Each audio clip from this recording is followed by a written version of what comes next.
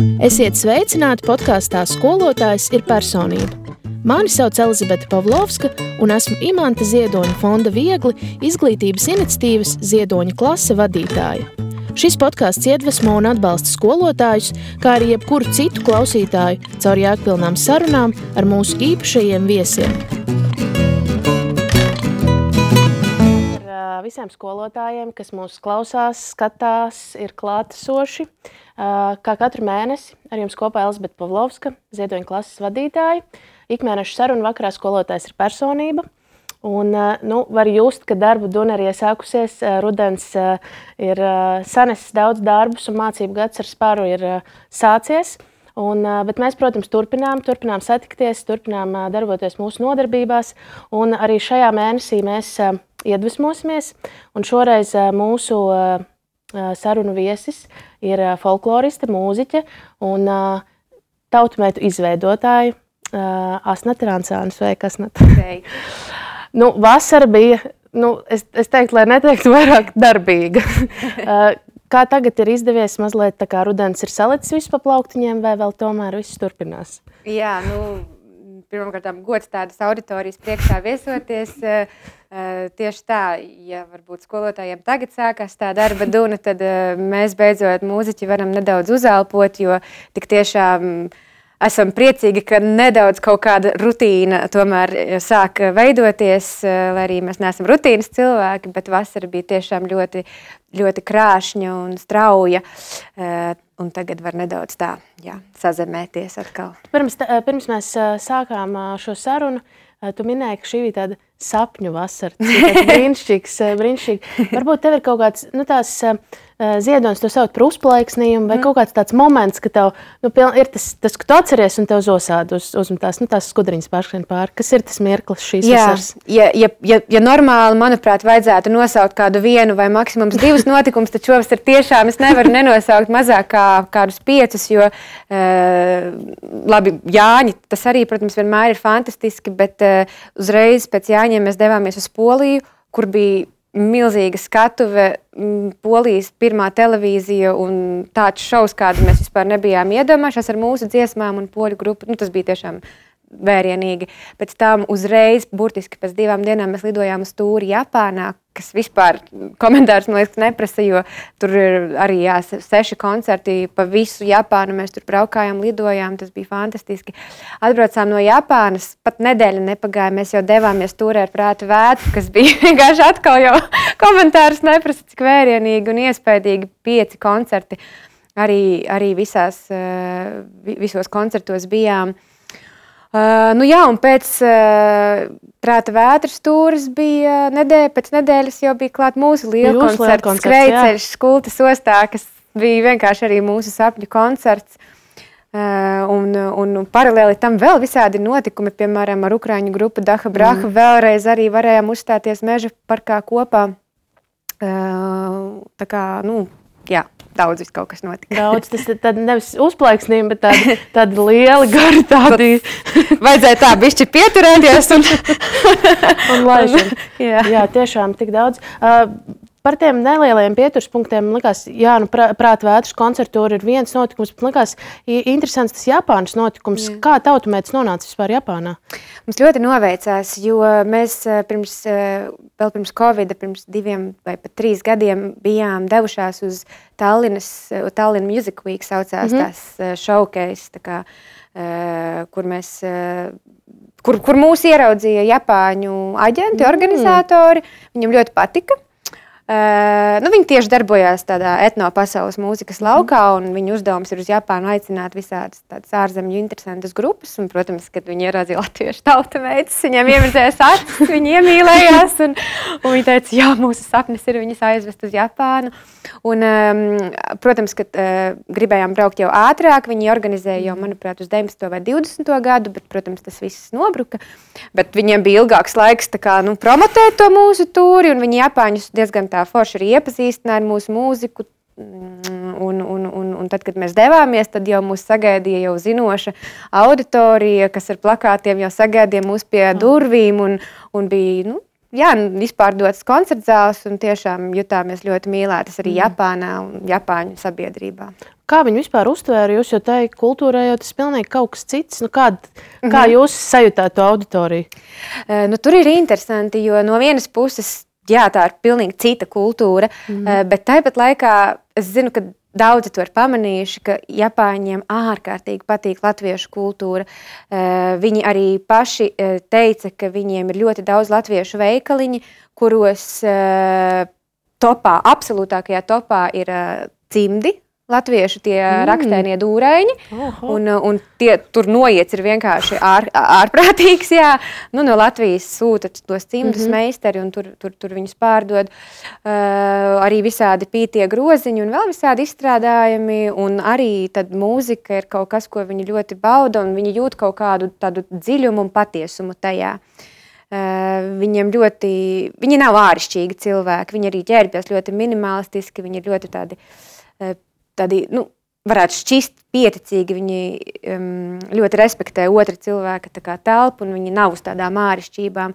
Un man liekas, ka viņi arī tajā latviešu mūzikā saredz tādu dziļumu. Nezinu, varbūt, ka vēl kaut kādi apstākļi, kuri vienkārši neizskaidrojami. Neviens tā īsti nevar pateikt, kāpēc tā ir, bet kaut kāda radniecība tur ir starp. Bet vai tas nav izaicinājums? Tomēr jūs, kā tautumētis, mūsu kods ir tomēr tautas dziesmās, tātad latviski droši vien pamatā jūs dziedat latviski. Jā. Kā nodot to vēstījumu tikai latviešu valodā, kaut kā tā mūzika, kā varbūt, mūzika kā runā visās valodās, bet tomēr. Jā. Noteikti tas bija izaicinājums, un mēs arī jutām, kad mēs, piemēram, sastādām to dziesmu sarakstu koncerta pēc kaut kādiem saviem vai latviešu auditorijas kaut kādiem standartiem, bet mēs aizsūtam, mēs izpildīsim šādi, un viņi saka, es iesaku varbūt pamainīt šīs dziesmas, šo dziesmu izņemt ārā, ielikt citu dziesmu, jo viņiem ir, protams, citādāka uztvere. Mums nebija jācenšas taisīt kaut kādu tādu lielu ballītu skatuves. Nē, viņi to baudīja kā kultūras pasākumu. Viņi ļoti ieinteresēti klausījās, par ko ir dziesmas.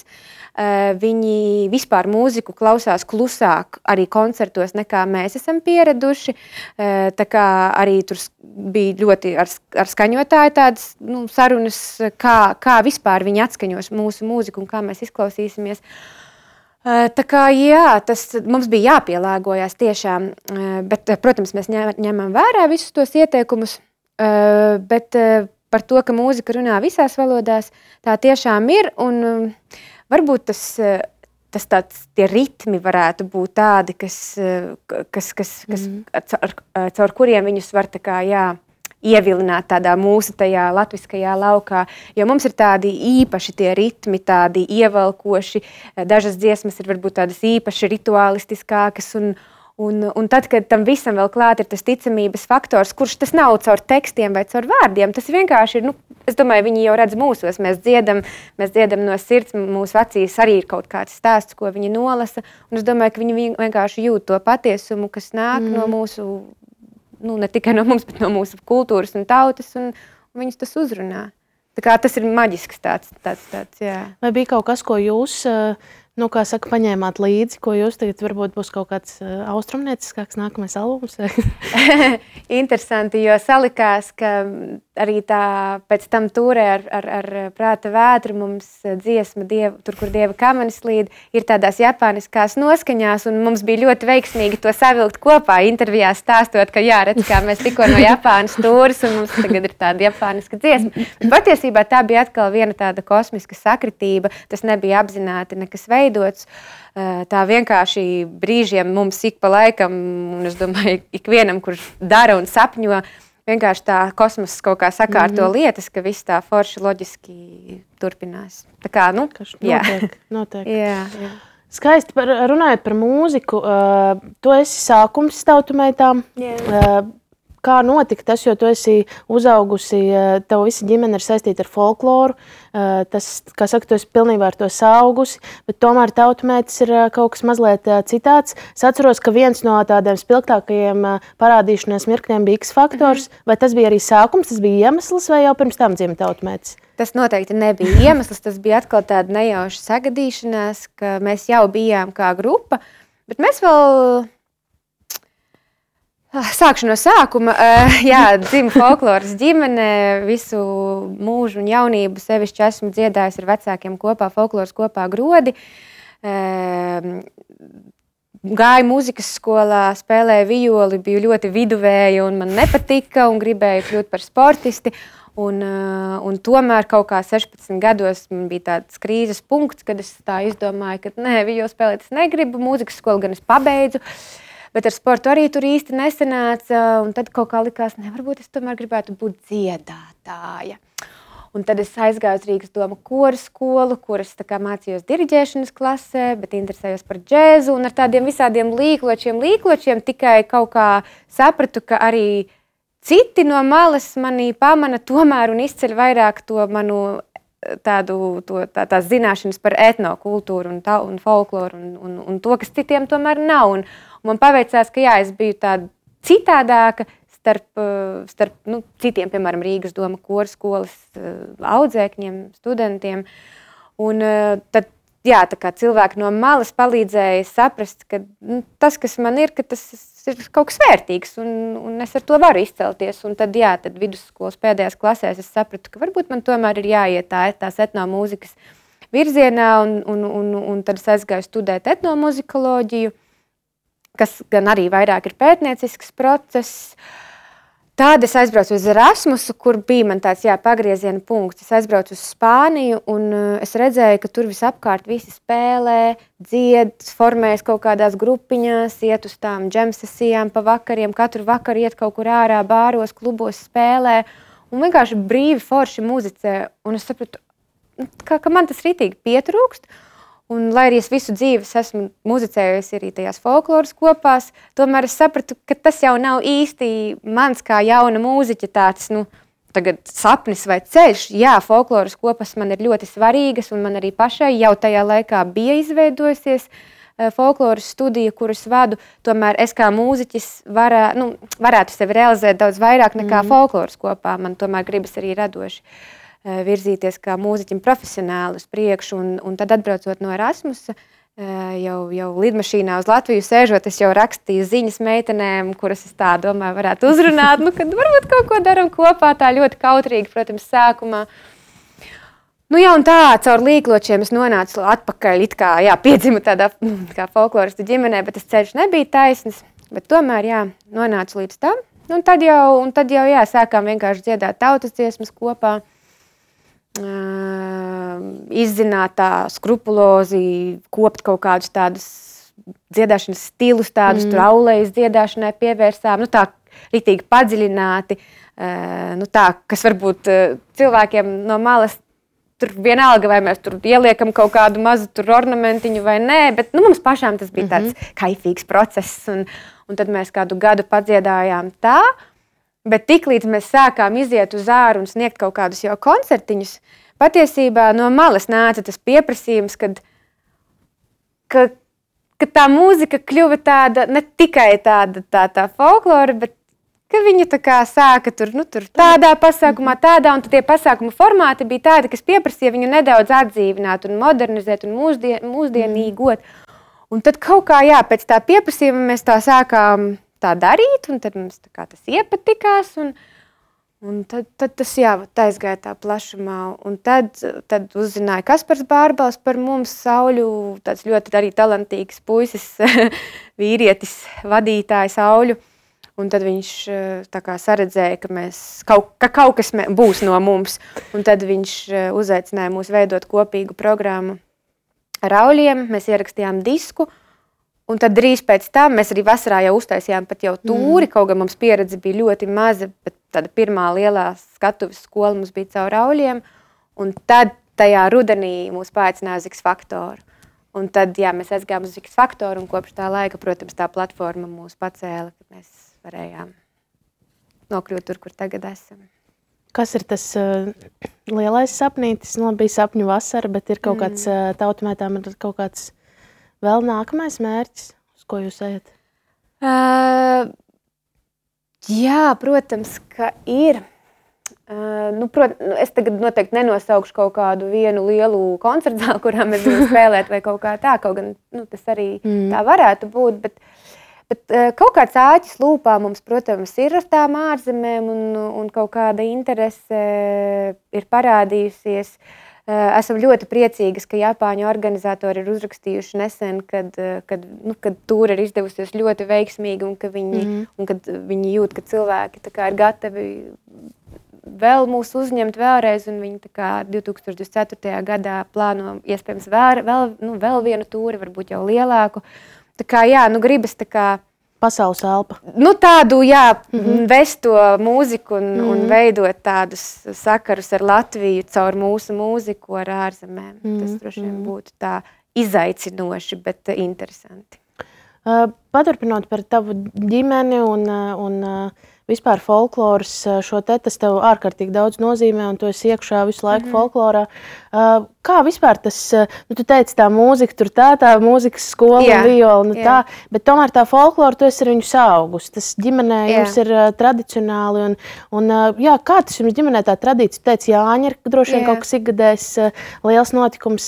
Jums arī droši vien ļoti cieši ģimeniskās saites, un kā tas jūs vairāk ģimeni, vai tomēr jūs esat skatuves partneri? Kā jūs tur nodalāt tās lomas? Citu, dažreiz ir ļoti grūti, jo mēs ar ģimeni dažreiz tiekamies tikai mēģinājumos, un tad liekas, mums citu nav ko runāt vispār.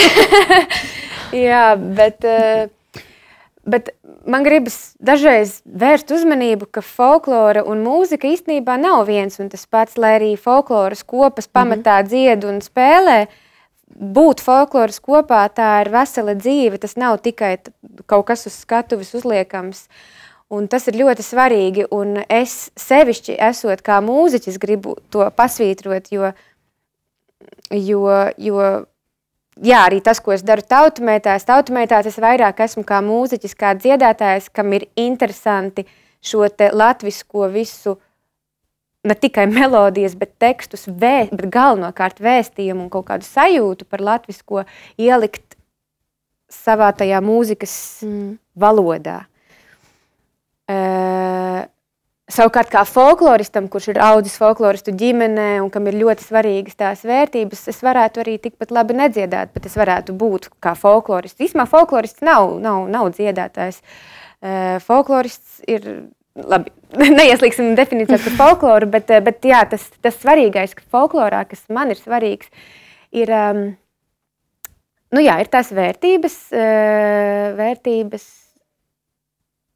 kas galvenokārt varbūt izpaužas kaut kādos tādos, negribas teikt, krīzes brīžos, bet tas nav kaut kas, par ko tu domā ikdienā, bet tie ir kaut kādi gada, tādi, vai nu tie ir svinamie svētku, kaut kādi tie saulgriežu punkti, vai nu tie ir atkal dzīves kaut kādi tādi robežšķirtņu punkti, tur, piemēram, kāzas vai bērna dzimšana vai tās pašas bedības, vai ne? Tie ir tie brīži, kad folklora ir ļoti klātesoša, un nevis folklora, bet tā dzīves ziņa un tā izpratne par pasaules lietu kārtību. Tas ir tas, kas man ir ļoti svarīgs un ir klātesošs un vieno. Tas ir kā tāds kods, kas vienkārši dzīvē tevī ir. Jā, tieši tā, un es no viņa gribu, es no viņa varu izbēgt, ja es to gribu, bet Tu esi saugus ar to.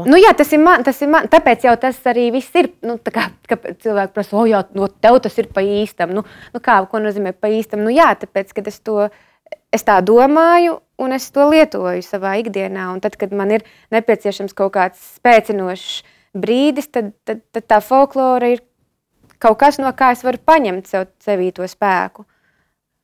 Tad folklorā mēs varam tādu sinonīmu likt, ka tā ir tā latviskā dzīves ziņa? Tā ir dzīves ziņa, jā. Tā to sauc par dzīves ziņu. To var saukt arī par reliģiju, bet reliģija tas ir tā smagnējāk, un tā ir varbūt reliģijai laikam ir jābūt, es pat nezinu, ir jābūt vai nav jābūt institucionalizētai, bet tas ir tāds zināšanu lauks, no kura tu vari pasmelties, tad, kad tev tas ir vajadzīgs, bez nosacījumiem. Tu vari dziedāt kaut spēka dziesmu, bet neviens nav teicis, ka tai ir jābūt tai dziesmai. Katram ir sava spēka dziesma. Piemēram, tas tāds pirmais piemērs, kas nāk prātā. Bet, jā, tu vari brīvi dzīvoties tajā, un tu vari svinēt tos Jāņus, tu vari arī nesvinēt tos Jāņus. Īstenībā nav obligāti jāsvin Jāņi. Sevišķi katru gadu. Ir brīži, kad tev gribas pabūt vienam tajos svētkos, kad tev ir apnicis, ka tur apkārt visi šausmīgi trako un kaut kur brauc. Un ir brīži, kad tev gribas vienkārši pabūt ar sevi, un jā, ir Jāņi, bet tu esi mājās. Labi, tu tur iekurina varbūt kaut kādu piemājas sētā ugunskura tīri simboliski, bet nav tādi noteikumi, kas tagad ir jādara. Bet atkal, tomēr ir viss kaut kas, ko tu vari darīt, lai radītu savu to sajūtu. Tā kā, tā tāda brīva forša dzīvošanās, es teiktu tādā. Kas varbūt ir tās dažas lietas, kuras no tā koda, teiksim tā, no tās dzīves ziņas, jo tomēr tā folklora un visi Jāņu svinēšana un saulgrieži, un tad viss tur, kurā datumā tad ir, un 23. jūnijas īsti nav tā kā, un jāsvin 21. Un kas varbūt ir tās dažas lietas no tā koda, kas, varbūt mums vajadzētu atgriezt, varbūt mums kā latviešiem vajadzētu sev atgādināt to, varbūt ir kaut kas, pie kā tu pati pieturies ikdienā, kas tev, vai kā tu teici, krīzes brīžos, tas man atgriež uz tā ceļa atpakaļ.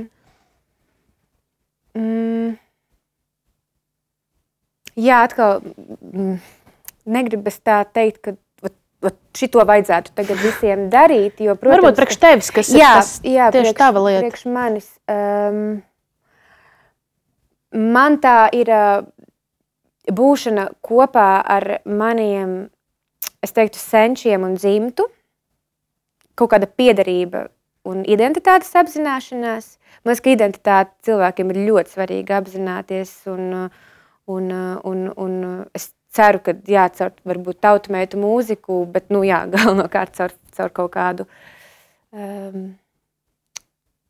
caur folkloru noteikti to ir iespējams apzināties, kaut vai uztaisot savu tautas tērpu, kaut vai padomājot, tā, es gribu tautas tērpu, bet kādu tad tautas tērpu man taisīt, kur tad ir tās manas saknes, kaut vai šīs te. Tā kā, tā būšana kopā ar senčiem, un tā būšana kopā ar senčiem man vislabāk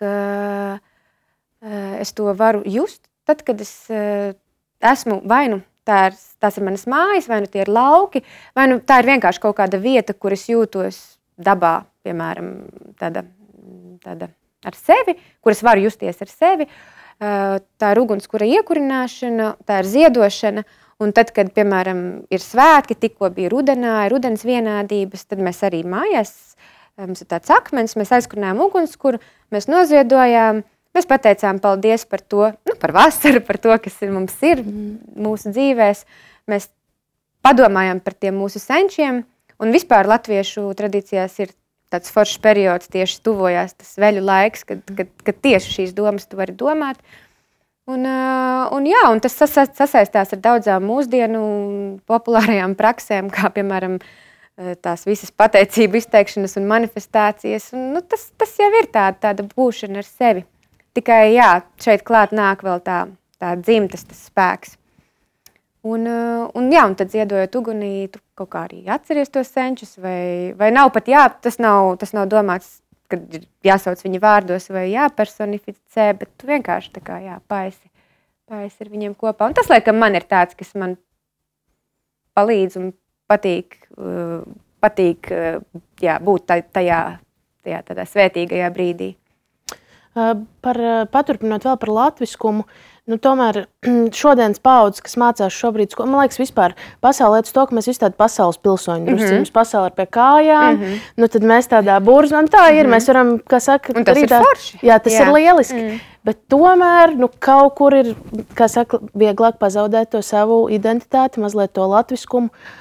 Kas varbūt ir tas, kā mēs varam ar jaunieti runāt par to, kāpēc vispār ir svarīgi, jo, tieši tā, kā tu teici, pasaules pilsoniem būtu ir forši. Mēs varam runāt, iespējams, dažās valodās, bet tomēr mēs esam mazi, un tā latviešu valoda arī jau ir tāds neliels izaicinājums to saglabāt un to pareizi saglabāt. Kāpēc pie tā ir jāturās? Es atkal atgriezīšos pie tā, ka man arī ļoti patīk, ka pasaule ir pie kājām un ka informāciju var sasniegt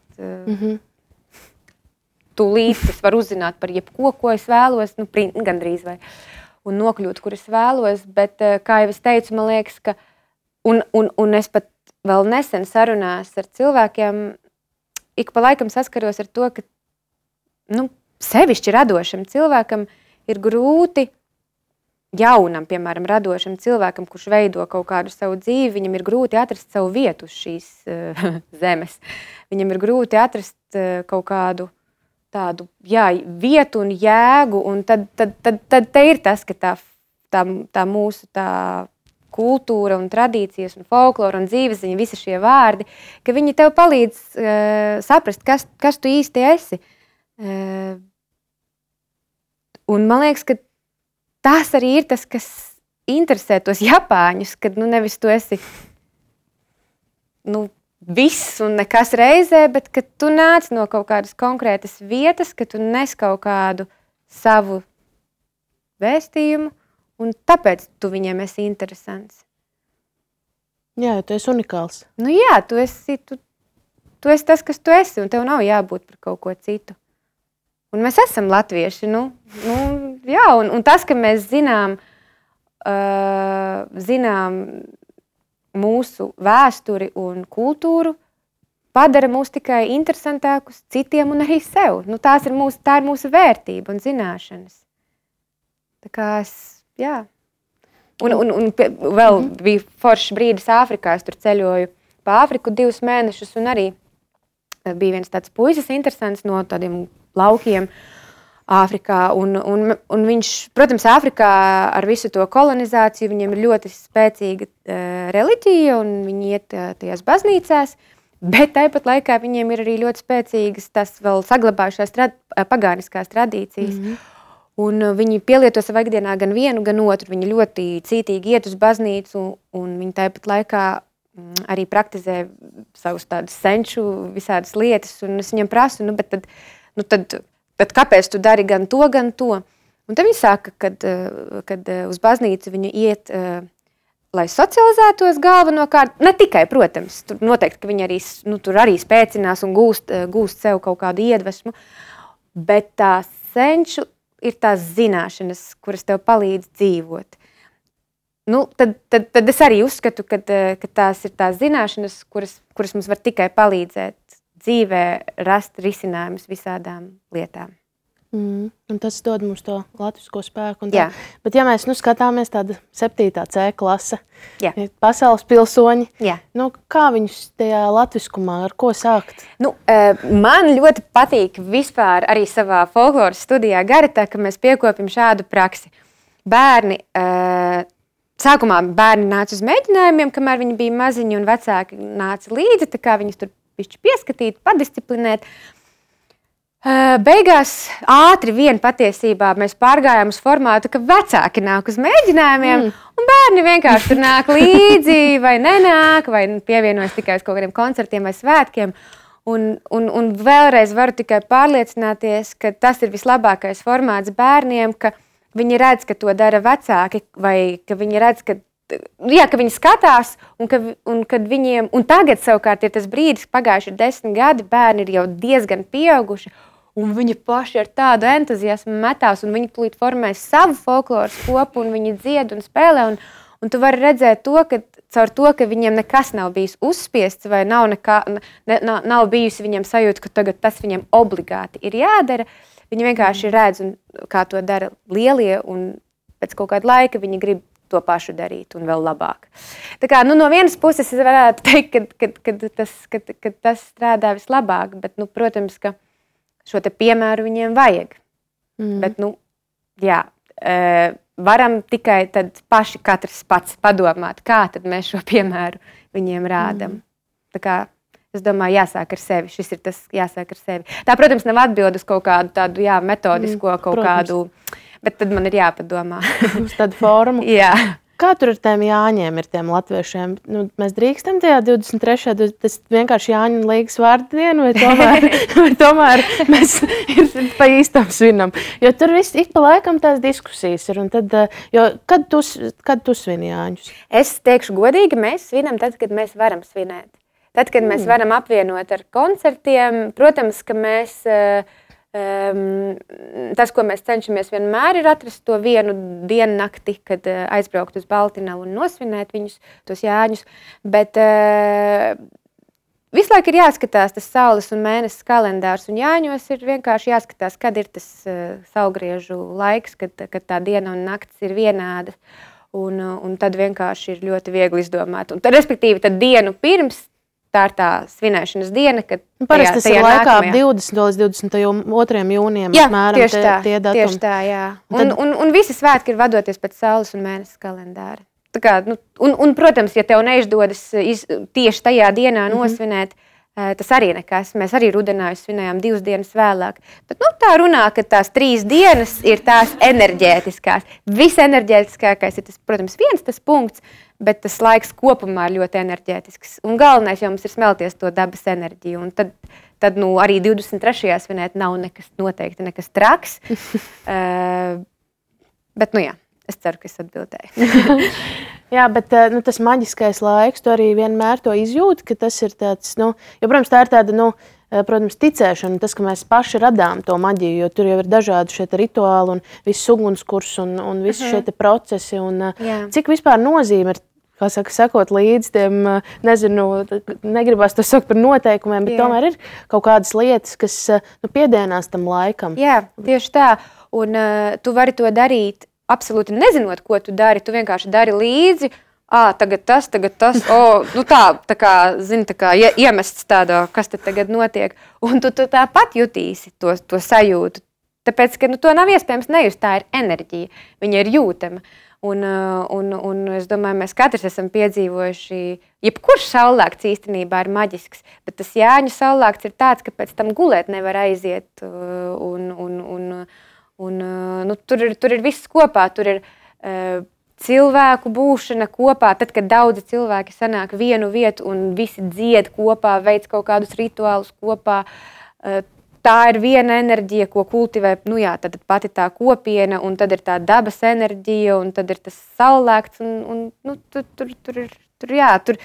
tu to nevar nejust, un, protams, ka jo vairāk tu kaut kādus tos rituālus veic, jo vairāk tu sev radi to sajūtu un to enerģiju kultivē. Jā, tāpēc, protams, jo vairāk tu būsi tā kā iesaistīts tajā, un arī ļoti svarīgi ir tā gatavošanās. Ļoti bieži, piemēram, atbrauc tur ciemiņi, es gribu pasvinēt, tā kā senie latvieši svinēja, atbrauc pusstundu pirms saulrieta, tur 9:30 un tagad uzvelk raklu, tagad es svinēšu, bet īstenībā jau pusi viņš no sajūtas ir pazaudējis, jo visiem ir jābrauc jau tur 12. Jāapļauj sienas Jāņa kalnā, jātaisa ugunsplosts, jāvāra siers, jācep, un tas viss tu jau veido to enerģiju jau un sajūtu un piedalies rituālos. Tā kā tā gatavošanās ir ļoti svarīga. Vēl pat varbūt svarīgāka par to svinēšanu. Vai Jāņi ir tavi, kā saka, mīļākie svētki no visa, vai kas ir tev sirdī vistuvāks no latviskās dzīves ziņš šiem svētkiem? Man tie būs Jāņi, jo Jāņi ir tas laiks, kad manā dzīvē tā kā viss atverās, es esmu ārkārtīgs siltuma un vasaras mīlis, un man vispār dažreiz ir tiešām grūti ziemā izturēt, un tas, kas man palīdz izturēt, tie ir tie svētki, tie Ziemassvētki, pēc tam tie meteņi, tā lielā diena, tie saulgrieži, pavasara saulgrieži, tad vasaras svētki, ūsiņi, visi tie, tas ir tāds, tagad esam uz šī saliņa. Tā pārlec. Pēc tam pēldam uz nākamo saliņu, un tad Jāņi ir tas, kad es svinu, kad dzīve sākās. Jūs tiešām atzīmējat visus šos svētkus, ko tu minēji? Kā jau es teicu, dažreiz ir tā, ka negribās svinēt, un tad nē, bet vispār mēs atzīmējam parasti, jo tie ir tādi forši kopā sanākšanas. Kaut vai pie mājas ar to ugunskura, bet tomēr tas kaut kādā formātā ir. Jā, tas ir tāds tradīcija, ārkārtīgi liels, tāda tradīcija kopšana, visu laiku kopt to procesu, tas prasa. Jā, un tad, protams, kad ir slinkums, bet vienmēr kāds tā kā uzraksta, vai tu šogad nesvinēsim tur rudenā? Tad viens uzraksta, es varu. Un tad pārējie, es arī varu.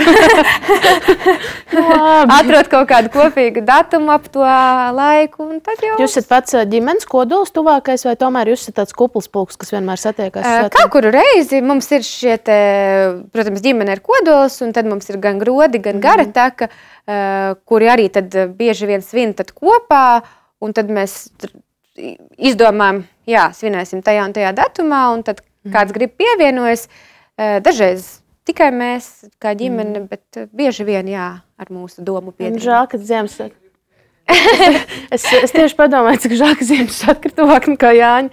Arī Jāņa ir pilnīgs favorīts svētku, un man ļoti sagribējās Jāņus pēc šīs sarunas. Bet tu pieminējām folkloras kopu, un tu esi bijusi, vai esi vēl joprojām skolotāja. Kā tu jūties kā skolotāja? Vai tu tomēr sevi saukt vienkārši par kopas vadītāju?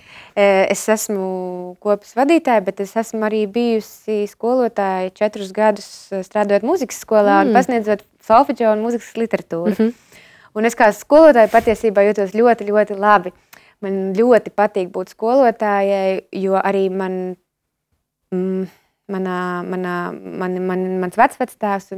vectēvs un vecmāmiņa ir skolotāji, abi divi, un man ir kaut kāds skolotāja gēns, to es jūtu, to es zinu, un man tiešām patīk. Bet, kaut kā neizdevās apvienot skolotāja gaitas ar tādu radošo mūziķa dzīvi, tāpēc es, diemžēl, šobrīd neesmu vairs skolotāja mūzikas skolā, bet man ārkārtīgi tiešām patīk tas process. Viņš ir kaut kādā ziņā uzlādējošs līdz brīdim. Vienam mēs jau visi, protams, zinām, kas šobrīd notiek Latvijā, un es to absolūti atbalstu, un es uzskatu, ka mēs varētu, daudzi, es ļoti cienu tiešām visus skolotājus, un es uzskatu, ka Latvijai varētu būt ļoti spilgta izglītība, bet vajadzīgs būtu tomēr lielāks, jā, tas atbalsts. Tā kā, jā, kas ir tas skolotāja kods vai gēns, ko tu teici? Kā tu izjūti? Jo droši vien arī būt grupas līderē arī reizēm sanāk būt skolotājiem. Jā. Kas ir tās nianses, ko tu jā, šeit ir tas mans skolotājs mirklis? Jā, es gan ļoti cenšos nebūt, un tad, kad es kļuvu par skolotāju, protams, es domāju, ka katrs zina skolotājs, ka dažreiz varbūt viņam aizrauda, tu tagad esi skolotāja, bet man nevajag, lai tu esi skolotāja. Bet kaut kur pamostās tāds, jā. Man ir tas, ka es vienkārši jūtu, ka tas mani uzlādē, ka man ļoti patīk, un galvenais, ka patīk, jā, būt, runāt, stāstīt, un patīk pēc tam tā atgriezeniskā saite, ko mēs saņemam no bērniem, skatīties, kā viņi veidojās kā personības, tas ir ļoti skaisti.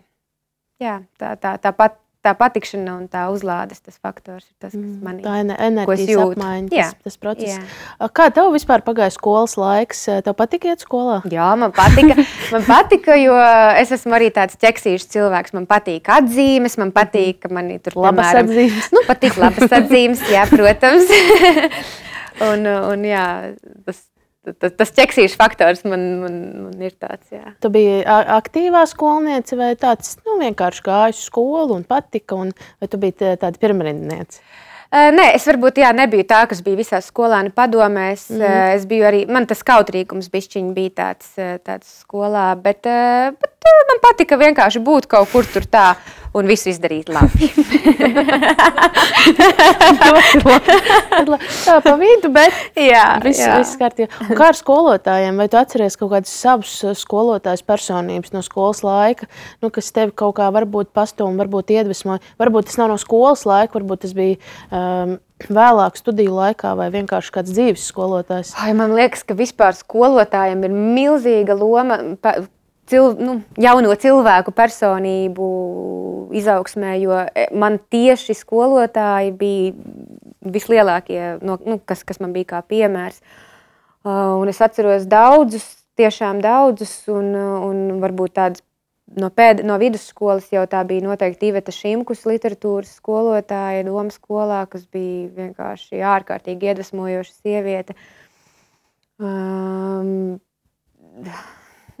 Ik pa laikam bija visādi. Tur bija viena matemātikas skolotāja, kas man arī, vienkārši nevis tāpēc, ka tas priekšmets, bet tāpēc, ka tas cilvēks, vai ne, kā viņš komunicē.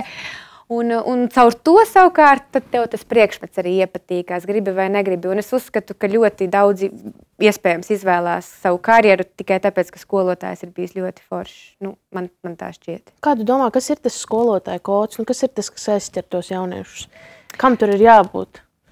Katram noteikti ir kaut kādas savas, kas sarezonējas, kaut kādas personību sakritības noteikti. Bet es domāju, ka vismīļākie jau ir tie skolotāji, kas nedaudz tā kā iedod vairāk nekā ir tajā burtnīcā vai tajā metodiskajā materiālā. Nu, ka viņš nedaudz iedod kaut kādu tādu plašāku redzējumu uz to vai kaut kādu savu. Man patika ģeogrāfijas skolotāja, viena bija ļoti aizrautīga, viņa pati tur ceļoja visu kaut kur, viņa visu kaut kur bija bijusi, un viņa visu to vienkārši papildināja ar saviem stāstiem, un tas vienmēr ir interesanti, kaut kāds tāds, ka skolotājs savu vēl personīgo iedod. Tā kā es domāju, jā, bišķiņ, bet tas arī, protams, prasa vairāk, tas ir tā, ja tu esi ļoti, tieši tā, tas ir resurss, un, es pilnīgi ticu, ka tev vienkārši izbeidzās šis resurss kaut kādā brīdī. Tas atkal ir jautājums par to. Tā kā, jā, tur jāmeklē droši vien tas balanss, kurš cik daudz to personību drīkst atdot. Jā. Runājot par resursu un par to, cik mēs varam atdot, šī vasara ir spilgts pierādījums, ka resursu vajag daudz tieši tev un vispār skatu prasu, jo, ja tavā priekšā meža parkā stāv tie daudzie 10 000, tad tu ļoti daudz atdod. Kas ir tas tavs, moto formāts, vai kā tu, savācies pirms satraukuma vai pēc tam, kā tu uzlādējies? Katru reizi pirms katra pasākuma ir jāatrod sava motivācija, kāpēc tu kāp un kāpēc tu to dari. Protams, ka tad, kad tev ir kaut kāds lielāks tas atalgojums, un es nedomāju tikai tur finansiālais atalgojums, bet arī, piemēram, tur, ja tie ir 10 000, tad tev tālu nav jāmeklē motivācija. Tu, protams, kāp un baudi to, lai arī es teikšu godīgi, kad pirms pirmā Prāta vētras koncerta Jelgavā, un es zinu, ka es neesmu vienīgā, un tā bija ļoti karsta diena, un tur bija kaut kāds ārkārtīgi, man liekas, ka zemes spiediens vai kas, bet tur daudz bija, man liekas, tādi bišķiņi izkusuši, un vajadzēja uzņemt cukurotas dzērienus vairāk, lai vispār tā bišķiņa sapurinātos. Fiziski, jā, fiziski. Bet jā, pirms katra un vēl vakardienas tur braucu uz vienu pasākumu, un man bija tāds, kā lai atrod motivāciju šim te, kas ir tas, kāpēc es to daru. Tā kā, tas ir tāds, bet tas ir katram pašam jāizdomā, kāpēc tu to dari. Es nevaru teikt, ka man vienmēr tā misija tagad nest latvisko celt, vienmēr tagad man izcels no tās gultas. Tā, protams, nav, un tur ir arī kaut kādi jāmeklē personīgi mērķīši un motivācijas, kāpēc tu to dari. Bet, labi, tā kopumā tomēr es teiktu, ka tā būšana tautmei, tās būšana kolektīvā un grupā tādā foršā ir ļoti tāds liels mērķis, kāpēc mēs visi esam gatavi uz ļoti daudz ko, lai vienkārši būtu kopā un būtu grupā šajā, jo tā mums visām ir ļoti liela tāda vērtība. Vispār tas, ka mēs turamies kopā jau gandrīz 8 gadus, tas mums ir milzīgs gandarījums un laime.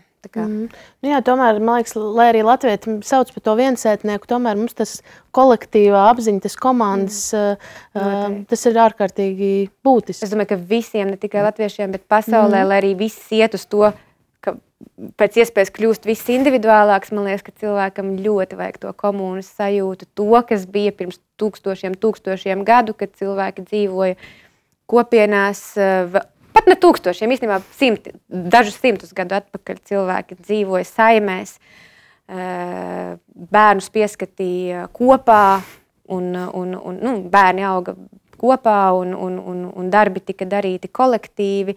Un es nedomāju padomu laiku, bet tās talkas, kad saimēs tika darītas lietas un dzīvotas. Tā kā, es zinu, ka man ļoti patīk būt tādā komunā. Protams, man ir vajadzīgs savs privātais laiks un ielīst savā dzīvoklītī vai dobītē un pabūt ar sevi, bet jā, mēs visi tomēr tiecamies uz kaut kādu domu biedru kopienu. Bet šodienas cilvēks arī tam ir gatavs, vai mēs kaut kur esam nomainījuši to kursu, kā tu domā? Es domāju, ka mēs esam gatavi, jā. Man liekas, ka arī man dažreiz ir tā, ka ir grūti, sevišķi Covid laikā likās, man tagad jāiet cilvēkos, nē, es to nevēlos. Bet tu saņemies, tu to izdari, jo tev tas ir jādara. Bet tad, kad tu tur esi, tad tu uzlādējies. protams, ir introvertāki cilvēki, kam varbūt nenotiek tā uzlāde no būšanas tādā lielā pulkā, bet varbūt viņam vajag vienkārši mazāku un izmeklētāku to loku. Bet man liekas, ka mēs visi tomēr tiecamies pēc kaut kādas grupiņas lasītu ļaužu. Man tā liekas. Tur varbūt ir vieta diskusijai, bet jā. Tu minēji par to, man liekas, brīnišķīgs arī atgādinājums mums visiem, jo īpaši skolotājiem reizēm, kad ir tie grūtie brīži, kāpēc es to daru un kāda ir motivācija. Bet tev ir kaut kāda, droši vien tu esi pieredzējis mirkļus, kad tas resurs ir tuvu, tūlīt beigsies, ir palikuši tie 10% tajā baterijā.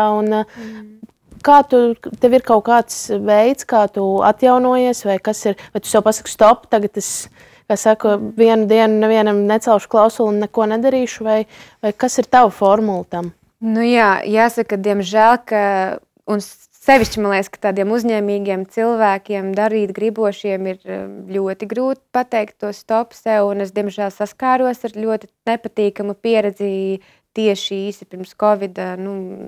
Es arī nonācu slimnīcā ar tādu nepatīkamu lietu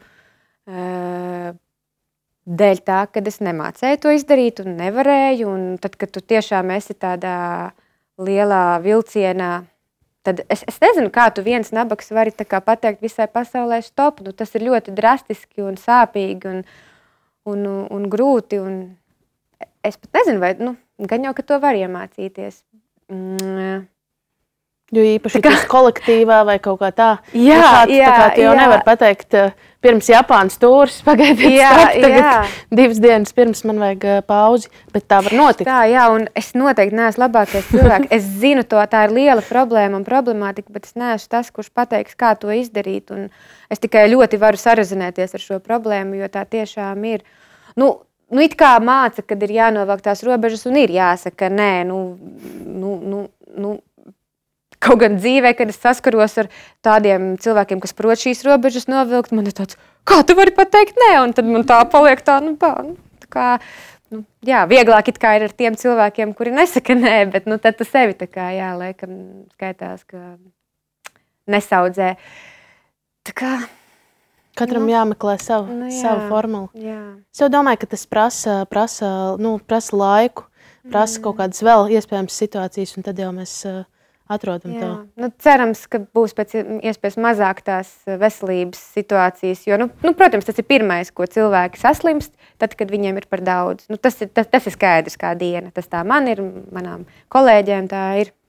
Tad, kad ir kāds brīdis, kad ir sakāpes, tad momentāli ir kaut kāda saslimšana, kakls ciet un nevar piedalīties vienkārši tajā koncertā vai nedēļas nogalē. Vienkārši ir jāmācās paņemt tas laiks sev. Labi, varbūt tāda lieta arī, ko es varu sevi bišķi vainot, ka tad, kad man ir kaut kādi brīvie brīži vai atpūtas brīži, tie sociālie tīkli ļoti arī tomēr traucē atpūsties. Jo liekas, ka tu sēdi Instagramā vai TikTokā un izklēdē sevi un atpūties tādajādi, bet tomēr tā informācija un tās smadzenes nenormāli strādā, lai to visu procesētu. Un tāpēc varbūt tāds vēl viens akmens manā rožu dārziņā ir tas, ka man jāmācās vēl tie menedžeri no tās pasaules, no tā viena vilciena, bet iekāp citā vilcienā. Bet tu jau neatjaunojies tajā brīdī. Jā, tieši tā. Un tad man visforšāk tomēr ir, ja es varu aizbraukt kādā ceļojumā, lai bišķiņi nomainītu vidi, un tad arī es atslēdzos no tā telefona. Un tad varbūt, mans tāds kods ir tā aizbraukšana uz kādu laiku, kaut vai uz nedēļu projām uz kādu citu zemi. Tas uzreiz novelk mūsu robežas. Un tad īstenībā arī kolēģi, tad, kad tu pasaki vienkārši, es tagad atpūtīšos 3 dienas, tas nestrādā, bet tad, kad tu esi ārzemēs, kaut vai Lietuvā, viņi uzreiz, viņa taču ir prom. Tad tu tiec respektēts. Tā tas vienkārši ir. Diemžēl tā ir cita valsts vai tiešām fiziski jāsaslīdz kaut kā tādā pasaulē mēs esam tajā virpulī. Lēnām tuvojoties jau sarunas noslēgumam, kas ikdienā ir tas, kas, tu sauc tos svētkus, kas noteikti tev iedvesmo, rada enerģiju, rada prieku, bet kas varbūt ir tās ikdienas lietas, ko tu saredzi, kas tev ir priecīgi? Varbūt, ko tu ieteiktu citiem, varbūt vairāk pievērst uzmanību, vairāk ieraudzīt, jo mēs tomēr visu laiku braucam tajā vilcienā, un reizēm aizmirstam kaut ko pamanīt. Jā, es arī tā daru. Es esmu cilvēks, kas dzīvo no mērķa uz mērķi, tāpēc man ir ļoti svarīgi, ka tas ir kaut kāds projektiņš, uz ko es tā kā eju. Tas nav noteikti tikai profesionālajā dzīvē vai tautumeitās. Tas var būt arī kaut kāds mājas projektiņš, piemēram, tur pārkrāsot vai restaurēt galdiņu, vai tur nopirkt tur tulpju sīpolus, ko tagad ielikt podiņā, lai pavasarī būtu smuki. Nu tā, kaut kāda tāda projektiņa, kas mani tad dzen uz priekšu, un tad jā. Bet... Tu vari padalīties kaut kādiem pēdējā laika, kas tev ir tādi projektiņi? Tieši kā reizi vakardien, jā, iegāju Lidlā, kuras parasti neeju, bet skatos, ka tur ir ļoti forša tulpju lēta izlase, un man par cik ir Zvejnieku ciemā dārziņš un māja, kas man, jāpiemina, ir ļoti svarīgs tāds atsvars, kuras tā kā bišķiņi atpūšos un sazemējos. Un man arī ļoti patīk visi tie mājas projektiņi, tāpēc arī es tur tad varu realizēt savu radošumu paralēli mūzikai. Un jā, tā kā tagad domāju par pavasara dobēm. Būs tulps, būs noteikti. Jā. Jādomā par nākamajām, kas būs vēl narcis un tālāk. Bet man liekas, ka šis ir ļoti, ļoti labs padoms jāatcerēties, ka laikam man patīk, ka tu tā uzsvēri par to, ka ir svarīgi padomāt ne tikai tajā profesionālajā, kas ir tie mērķi, bet ka visu laiku piedomāt, ka mums ir arī, man patīk, ka tu nosauc viņus par projektiņiem. To piedomāt, ka arī tiešām, kā saka, iegādāties jau tulpju sīpols vai galdiņš vai, nezinu, sienu nokrāsot vai pielikt bildi pie sienas, ka tas arī ir tāds siena nokrāsošana, tas ir kaut kas maģisks. Es 1. janvārī pārkrāsoju sienas. Es vienkārši pārdzimu no jauna. Es biju tik iedvesmota pēc tam ļoti ilgu laiku. Un tas neko neprasa. Tu viena pati maza sievietīte var aizbraukt, nopirkt to krāsas bunžiņu un pakāpties un nokrāsot visas sienas. Un tādā zīmīgā laikā, vēl 1. janvārī. Jā. Kaut ko apņemās, bet uzreiz. Jā, tā arī bija. Nākamajā dienā aiziet. Tieši tā. Nav ko lieku laiku tērēt. Jā, šis ir labs padoms. Un noslēgumā, ko tu novēli skolotājiem? Tu jau ļoti sirsnīgi izteicies un pati sajūti to, jo esi bijusi un es domāju, ka vēl joprojām esi tomēr šajā profesijā. Bet ko tu novēli, kas ir tas, ko ikdienā atgādināt sev vai varbūt ilgtermiņā? Jā, es novēlu foršus, saprotošus bērnus. Es nezinu, kādi tagad ir skolās bērni, bet es tiešām novēlu, lai cilvēki jūsos ieklausās, lai sadzird, novēlu stingru mugurkaulu, novēlu turēties kopā un būt vienotiem, jo, diemžēl tā ir, ka laikam tikai ar tādu lielu, skaļu, kopīgu brēcienu var kaut ko panākt. Novēlu gūt tādu mierinājumu un atbalstu tajā skolotāju kopienā, komunā, un tāpēc arī paldies jums par jūsu ieguldījumu skolotāju iedvesmošanā, jo tas, ja nekā citādi, tad kaut kādi šie mazie gandarījumi un mazās uzvaras un paldiesi, es domāju, ka ir ļoti, ļoti nepieciešams skolotājiem. Tā kā lai izdodas un lai netrūkst tās iedvesmas, bet tāpat laikā arī aptrūkstās tā iedvesma, tad tas arī ir jāpasaka skaļi un jānovelk tā robeža. Tā kā, jā. Jā, laikam tiešām jāatcerās par tām savām komunām, ka tomēr kaut vai tas ir tāds kolēģu trio vai 5 cilvēku kolektīvā, tas laikam nebaidīties, neturēties, neaiztaisīt durvis klasē tieši tā, jo tomēr jau Viss ir tajā kopā. Jo skolotāji un ārsti, un labi arī, kā mēs runājām iepriekš, ēdinātāji un tie, kas nodrošina šīs pamatvajadzības, bez jums nekas nenotiks. Tāpēc tieši tā, jums ir visa vara ir jūsu rokās. Tieši tā.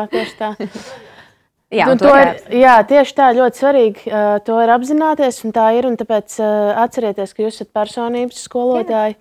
Un liels paldies tev, Asnat, par šo sarunu. Es jau gaidu Jāņus un visus iespējamos latviskos svētkus, un kaut kā tiešām esmu iedvesmot vēl vairāk painteresēties par to latvisko dzīvi, to visu dzīves ziņu par to. Tiešām, tas ir mūsu kods. Nevelti bieži vien saka, ka citi brauc uz Indiju, bet patiesībā jāiedziļinās mūsu tajā kodā, kur tas viss ir pateikts. Jā, un arī tas nav šausmīgi sarežģīti. Tu vari to tā kā uztvert, vai tur ir kur rakties, bet tu vari sākt arī tiešām vienkārši sagaidi tuvākos kaut kādus nākamos svētkus un aizdedzini to ugunskura un sāc ar kaut kādu pirmo sajūtas radīšanu, noziedot tur to maizes riciņu, vai dzīpariņu tai ugunī, un jau tu būsi jau tuvāk sev un savai dzimtai. Un nav jāsāk ar lielo, dainu skapes bēršanu vaļā, vai tur tagad kas man tagad jādara. Jā, tas ir jāsāk ar mazumiņu tieši tā. Un šajā mēnesī, skolotājs ir personība, ka ikmēneša sarunu vakars, bet nākamēnes gan mūsu 3. gadu, jo mēs tiksimies konferencē, skolotājs ir personība. 25. oktobris, ārkārtīgi skaista jauna vieta, Kokaru zāle, Mežaparka lielajā aizstrādē. Runāsim ar runas pedagoģi Zani Daudziņu, teologs Kaspars Simnovičs. Būs arī par enerģijas menedžmentu, kas mums skolotājiem visiem ir tik ārkārtīgi būtisks, un vēl daudz un dažādas citas iedvesmojošas tēmas. 25. oktobrī konferencē. Tā kā skolotāji jums ir obligāti tur jābūt, tas ir brīvlaiks, un kad vēl labāk iedvesmoties, ja ne brīvlaikā. Bet šonedēļ ir skolotāja diena, tāpēc es tev, Asnata, dāvināšu ielūgumu šo konferenci un aicināšu tevi šonedēļ. Vai nu tu kā skolotāji pati ieradīsies, vai arī es tev aicinu varbūt uzdāvināt kādai savai foršajai skolotājai, jo šonedēļ, mēs svinam skolotāju dienu, oficiāli visā pasaulē svētdien, bet varbūt skolotājs Šimkus dominē, varbūt kāds cits. Tas tev būs jāizvēlās, bet es tev aicinu uzaicināt kādu skolotāju, lai viņam ir tam skolotājiem iedvesmu visam gadam. Superīgi. Mīļš, paldies! Liels paldies, Asnat, paldies jums, un mēs tiekamies 25. oktobrī Kokaru zālē Mežaparka lielajā aizstrādā. Atā! Paldies, ka bijāt kopā ar mums! Aicinām sekot līdzi Ziedoņa klases aktivitātēm sociālajos tīklos un noklausīties arī citus Kartupeļu lauku radio podkastus.